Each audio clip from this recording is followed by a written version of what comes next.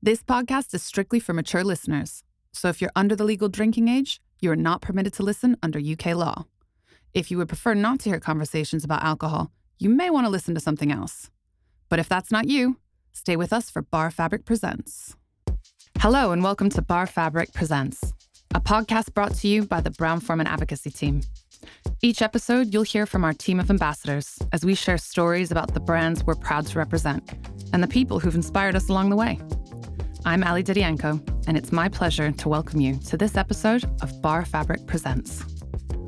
In every episode, you'll hear from one of the team defending drinks that either have a bad rep or are overlooked in a segment called You're Wrong About. In this episode, Danny steps up to make a case for a classic, the Tequila Sunrise. You'll also hear How'd You Get That Job?, where an industry expert will delve into the details of their career and give tips on how to get a job in their profession. In this episode, you'll hear the first part of How'd You Get That Job? With Gearóid Cahill, who is the master distiller at Slane Irish Whiskey. He'll be talking to Mick about his career and what inspires him. In Four More Bars, Joseph will be talking to experts in the arts about their favorite songs in hospitality. If you're like me, you may not realize how much thought goes into the music played in your favorite bars or restaurants. In this episode, you'll hear the first part with Brian, talking all about his love for disco. And to round off the episode, Matt C. will be talking about the importance of community and how, despite it not seeming that way, the feeling of belonging and community spirit actually grew during the pandemic. Let's get into it. Danny, why are we wrong about the Tequila Sunrise? Hello, I'm Danny, and this is You Are Wrong About the Tequila Sunrise. First and foremost, a little history of the drink. The original drink was made in the 30s or the 40s, probably served at the Arizona Biltmore Hotel, and believe it or not, was a different drink entirely. It was composed of tequila, creme de cassis, lime, and soda water. I told you, an entirely different drink. Now, the drink we all know and should love was created in the 70s at the Trident. What a name for a bar. It's also the name of a cocktail, just so you know, in a place in California called Sausalito. I don't know why I said it with an accent. It just seemed natural. The recipe of this incarnation of the Tequila Sunrise, is the one we all think of. Tequila, orange juice, and a drop of grenadine. Now, I'm going to give you some hard facts about this cocktail that make you reconsider your hard stance on it. Fact number 1. In 1972, Mick Jagger, yes, the Mick Jagger, tried it at a party at the Trident, loved it, and he started, with his entourage, ordering it across America in a tour that he later dubbed the Tequila Sunrise Tour. In 1973, the Eagles, big Hotel California vibes, titled an album Tequila Sunrise, as the popularity of the drink literally skyrocketed. Also, for you moviegoers, movie fans, there is even a movie featuring Mel Gibson, William Wallace, and Michelle Pfeiffer called Tequila Sunrise. So what else do you want? In all seriousness, I think the bad reputation that this drink has got is undeserved. And the drink itself remains one that every bartender, me included, considers a guilty pleasure. Perhaps it is because it's too easy? I mean, I think there's plenty of 3-ingredient cocktails, and this one is no different. So where do we go with it now? Well, I've tried a very interesting take back in the day, put together by my friends Roman and Marshall, the founders of Bar Average. Follow them on Instagram, give them a follow. They're funny, they're very funny. And they were serving their own version of the Tequila Sunrise at Hawksmoor Spitalfields. This was the spec. So tequila, they were making, because they're fancy like that, their homemade grenadine using pomegranate molasses, pomegranate juice, sugar, and orange blossom water, and fresh orange juice. No bits, never bits. I think in essence, this cocktail can be as fancy as you want, and now that you know all there is to know about this cocktail, you should love it too. Do yourself a favor, grab a bottle of El Jimador Blanco, and go. I'll wait.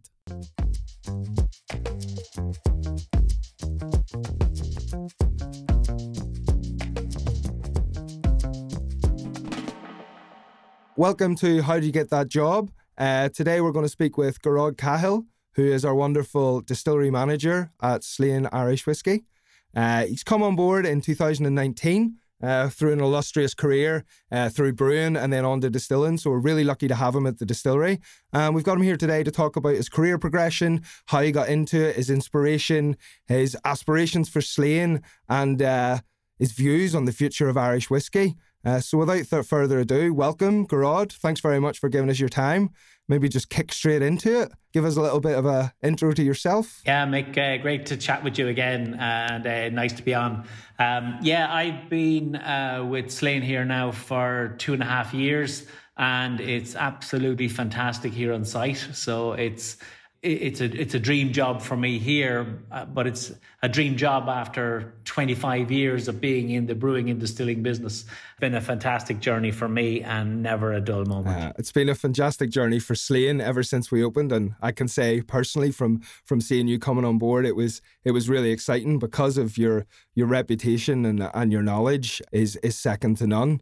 How did you first become interested in brewing and distilling? Yeah, if we go back in the annals of time, I guess for me during my college years, I did a degree in biotechnology. That was a mixture of biology and microbiology and engineering. But during that, we actually made beer, we made cheese, we made yogurt. And I was always fascinated with natural biological processes. And from then on, I was always interested in brewing and distilling. Ironically, I had studied distilling during my course as well, and that was more industrial distilling and stuff like that. Little did I know that many years later, the two of them had actually intermingle and intertwine. So I actually spent 10 years then trying to get into the brewing business through Guinness, which would have been the biggest operator in Ireland at the time and still is. And that was 10 years of hard slogging to try and get in there. But once I got in there, I never looked back. It was fantastic. So the first decade and a half was almost exclusively brewing. But anyone who knows whiskey making knows that the first part of the process is actually making a beer of sorts. And the second part is then distilling and all the wonderful magic that happens in the casks as we wait for our whiskey to mature. Little did I know as well that actually I spent a number of years working in the environmental world as well in terms of wastewater treatment, emissions from factories, things like that. And actually the environmental sustainability of this site is absolutely a huge part of my portfolio as well. It fits in with what the brand is all about. And that's particularly satisfying. So I'm drawing on knowledge and experience over decades, but I'm drawing on a wide range of those in one job, which I've never done before. Yeah, I think there'd be a lot of similarities with some of our listeners, coming up through the ranks within the industry and working in different departments and gathering different skill sets. There's this unsung, beautiful part of whiskey production, which is fermentation. And I think you touched on that there, Gearóid, with yogurt and things like this when you were first studying. I think it's less romantic, but it's the base, and it's where we start to create these wonderful flavors that we take through the rest of production and develop from that. But for those who may not know, what does your job entail on a day-to-day? How does a regular day at Slane Irish Whiskey go for yourself? That's a very interesting question, Mick, and it's actually one that changes from day to day. So if I take today, first thing this morning, we had a delivery of barley from the Castle Estate here. We do some quality checks on that, make sure everything is tip-top.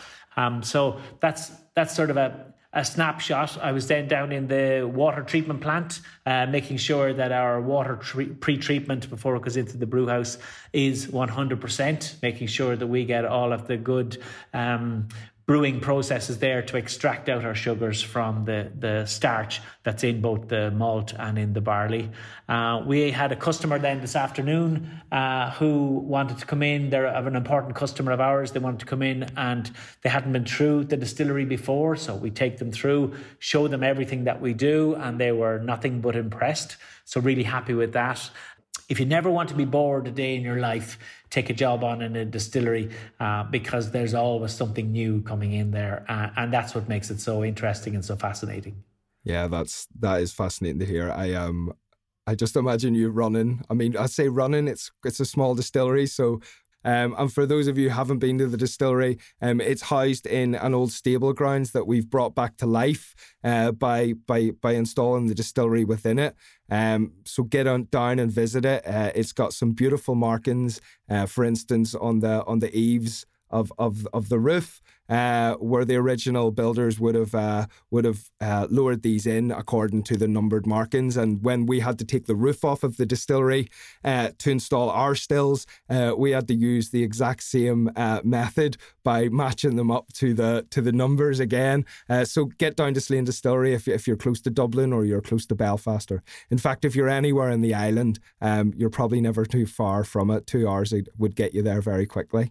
So if some of the people listening wanted to pursue a similar career path to yourself, what advice would you give? Where could they start? Maybe a book that they could start reading or a course that they might want to look into? Yeah, if you look at our team here in Slane Distillery, we have actually quite a mix of people here. So we have people with an engineering background, a pharmaceutical background, electricians, general operators.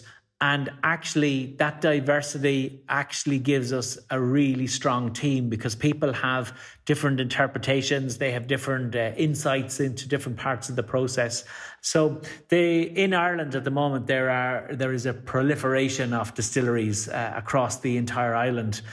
We used to have the big four, and now we're up at, I think, 32 plus distilleries. So there are opportunities at different levels within distilleries. So if somebody has no distilling experience, don't expect to walk in and land a big distilling job, but you may be able to look at part-time roles or going in as a general operator or distillery operator and learning the ropes. And the thing is, there are lots of courses then as well that people can do. There are short 3-month courses with the Institute of Brewing and Distilling. There are 2- and 3-year courses, and there's 4- and 5-year master distiller courses as well, and a number of the universities as well, like Carlow or Heriot-Watt in Scotland. They're all doing courses that are tailored for the brewing and distilling business. So there's a whole range of courses out there to help people, short-term and longer-term ones. So there's no excuse. If people have a hankering and they want to change, contact your local distillery, get to know the Irish Whisky Association, who's the industrial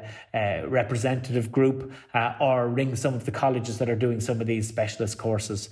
And if people have the interest, they're quick learners, they're not afraid of hard work, and I guarantee you won't be disappointed, because every day is quite different here.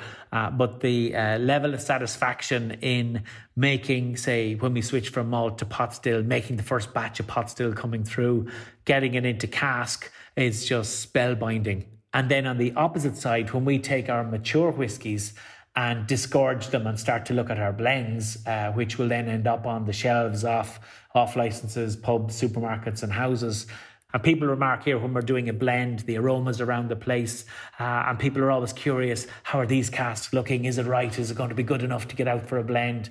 And there's a real interest in that. And that's right across the team. So whatever part of the plant you're working at any one time, you're contributing towards this great magical event at the end where we're shipping off whiskey ready for bottling and getting it out to our consumers. Yeah, and that's what we see on this side. We see the magic already in bottle and ready to go. But one amazing thing that you have developed for us and globally is our deconstructed tasting, which is like going into Slane Distillery and being given a really special tour with yourself, but not having to go to Slane. You're able to use myself or any of our global ambassadors to run through this tasting. And what the tasting is essentially like you were in the distillery with yourself, Gearóid, and you would draw from cask and say, this is the Oloroso sherry cask. This is the flavours that it imparts, and this is what it brings to the blend. So if any of the listeners out there are interested, be in touch with us,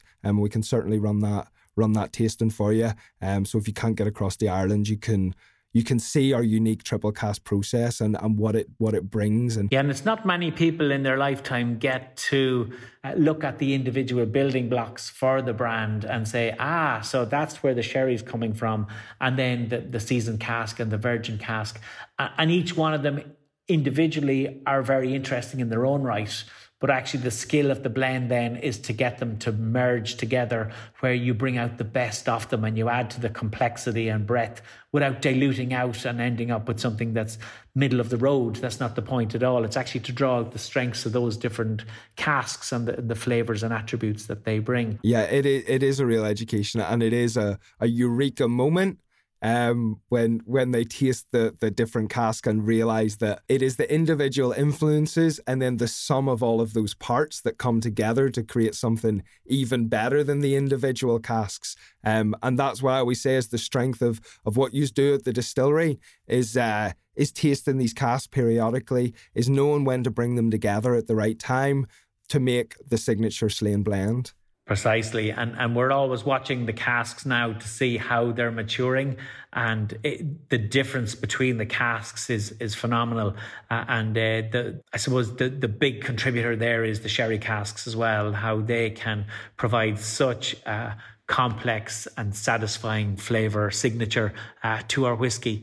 And what's interesting as well is we're producing 3 different whiskey types at the moment: malt whiskey, pot still whiskey and grain whiskey.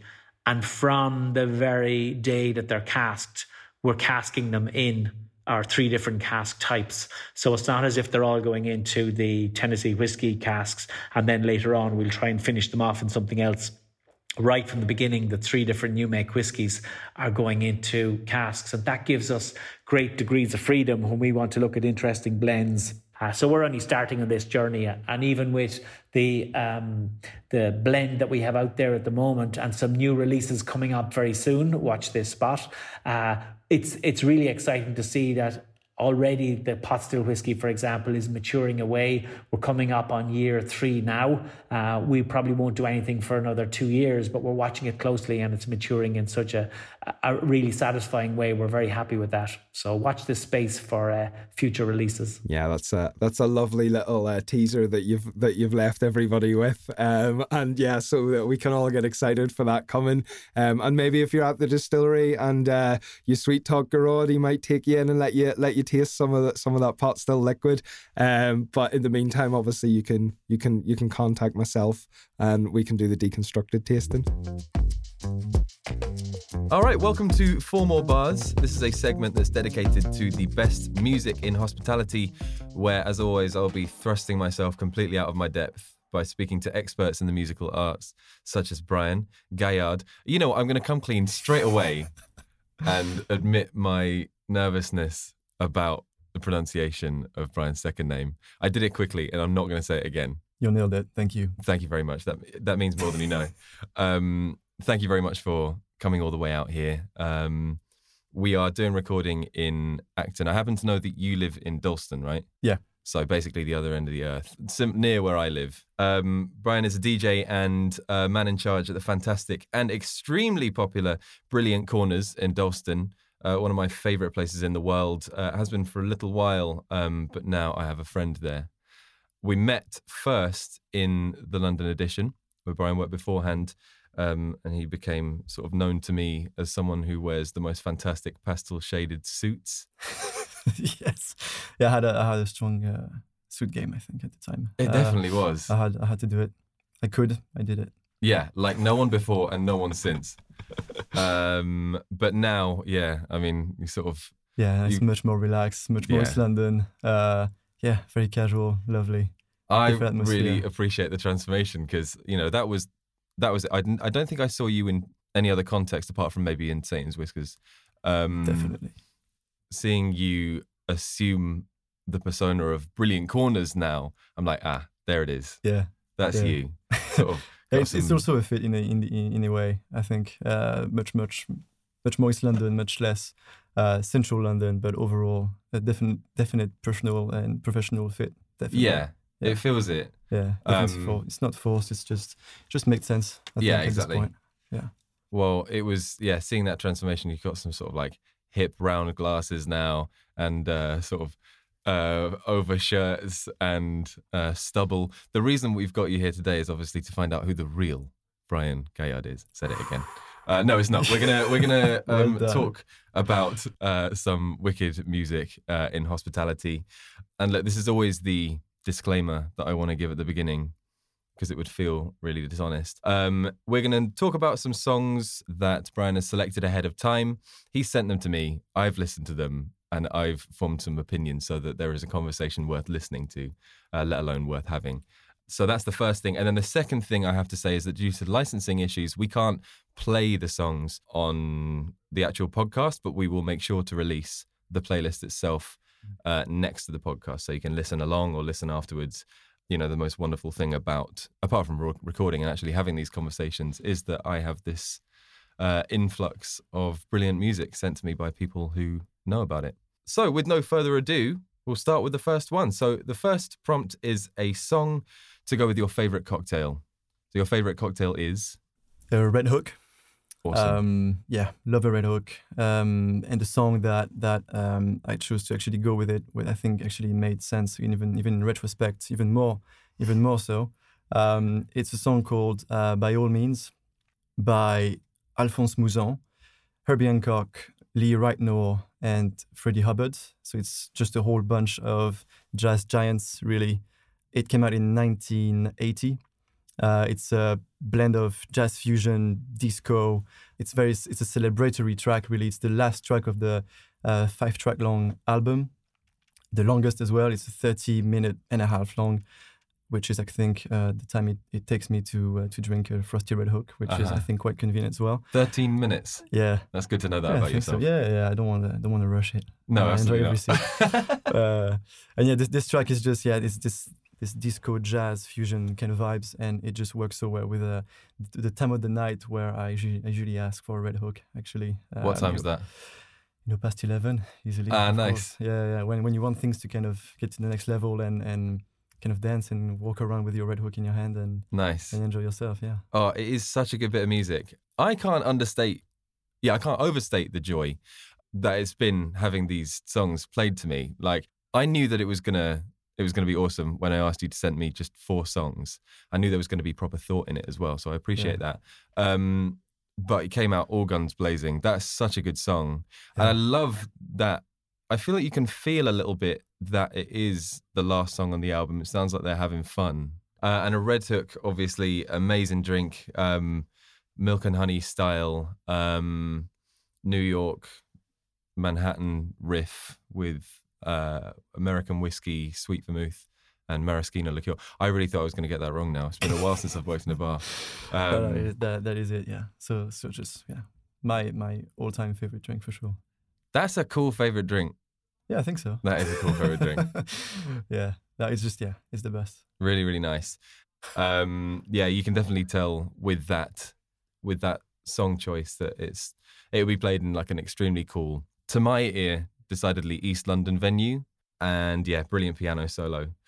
We'll move on to the next song, and that is the song to take the room up a level. How do you crank it up? So this one, it's a song by Sandy Barber, one of the disco divas back in the 70s and 80s. The track is called I Think I'll Do Some Stepping on My Own. And the original track is already amazing enough, but the remix by Opolopo that came out, I think, in 2012 or something, one of the finest remixes I have personally ever heard. Just so brilliant from start to finish. Everything is just so good. You've got, I think it's probably 8 minutes long or so. Just so well built.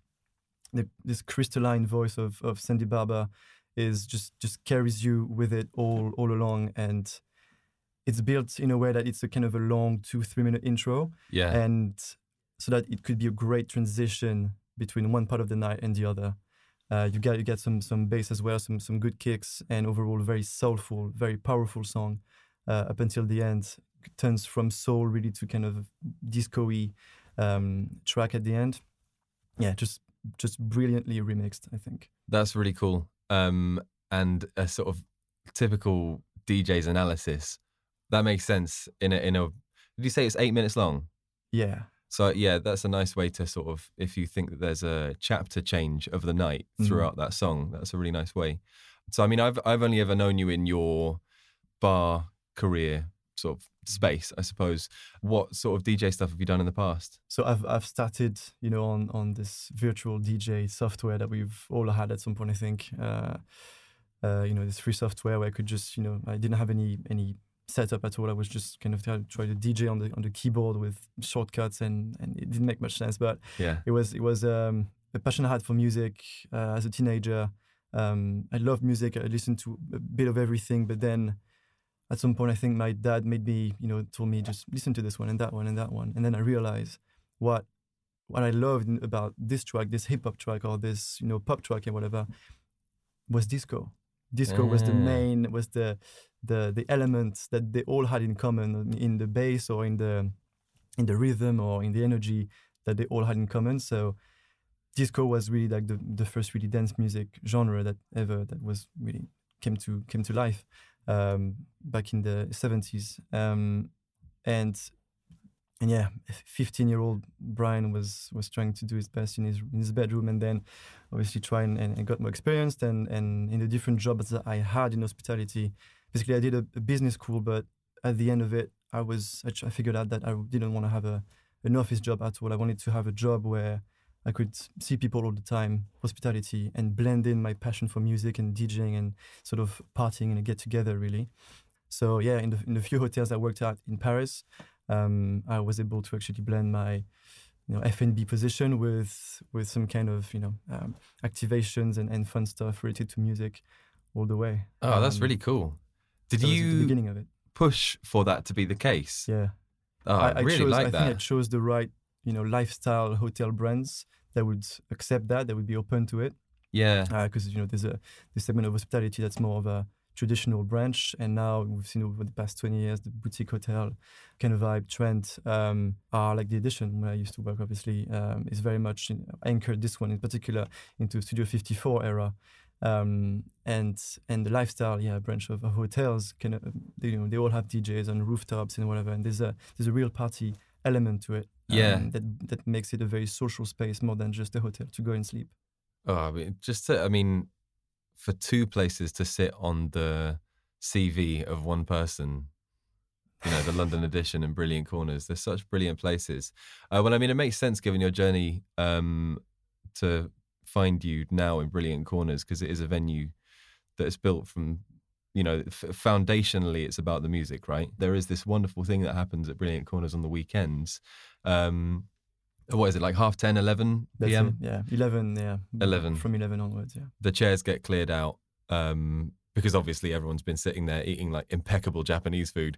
And then in a matter of minutes, it's clear, it's dark, there's a curtain that comes across to separate the two areas, and it becomes a dance floor. And it's the most seamless achievement of what would seem like quite a daunting thing to try and put together. Yeah, it is, I believe... in the first days of Brilliant Corners, it must have been difficult to approach this transition, the changeover period from dinner to dance floor, the way they approached it and everything. But obviously, 8 years later, it's been worked on and refined, I guess, in different ways. Yeah. Oh, it's such a wicked place. And that is a brilliant song. Sandy Barber, I think I'll do some stepping on my own. I hope you enjoyed the very first episode of Bar Fabric Presents. So, the Tequila Sunrise. Who doesn't love a layered drink and a mini umbrella? Garad gave lots of great advice around distilling. It's important to know there are a number of different jobs that you can get into, and there's lots of info about that world to discover. Part 2 of this interview will feature in next week's episode of Bar Fabric Presents. And, as Joseph mentioned in 4 More Bars, there will be an accompanying playlist where you can hear all of the tracks they spoke about.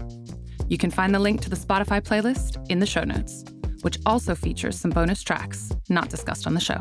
Thanks, Brian, for that insight. Some really good tracks that I'm definitely going to add to my playlist.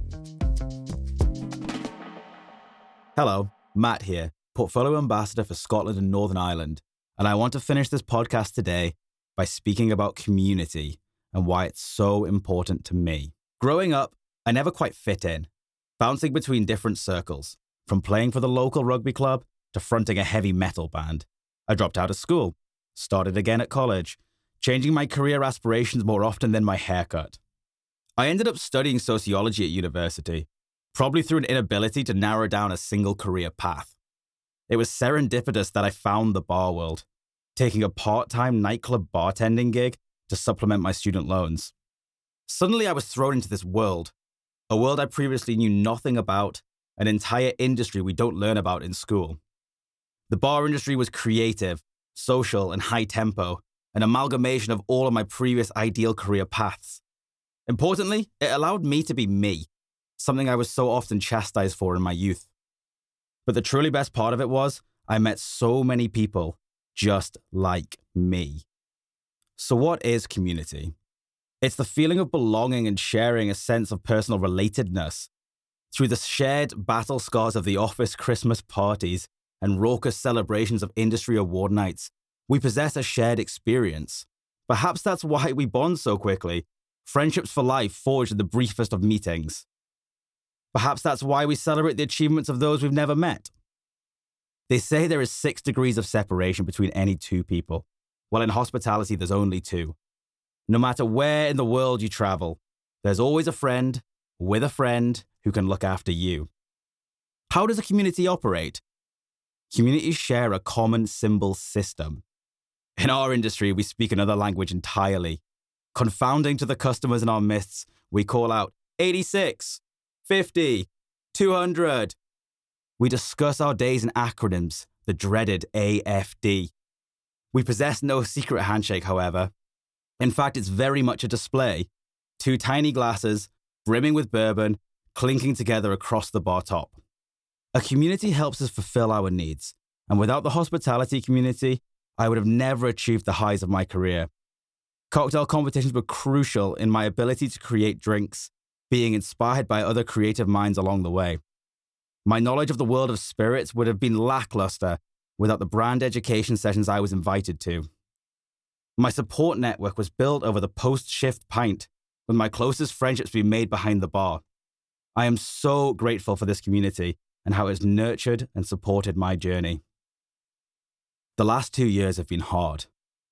COVID has done its best to sever the ties that bind us, but this community is held fast. Isn't it ironic that a global pandemic has brought us closer together? Now in 2022, with the long hibernation over, the strength of this community rises. To any young and inspiring bartenders, I implore you to actively take part in this community. Enter the competitions, go to the training sessions, the events, the dinners and parties. To the old dogs, the veterans, the bar managers and brand ambassadors, continue to protect and nurture this community that did so much for us.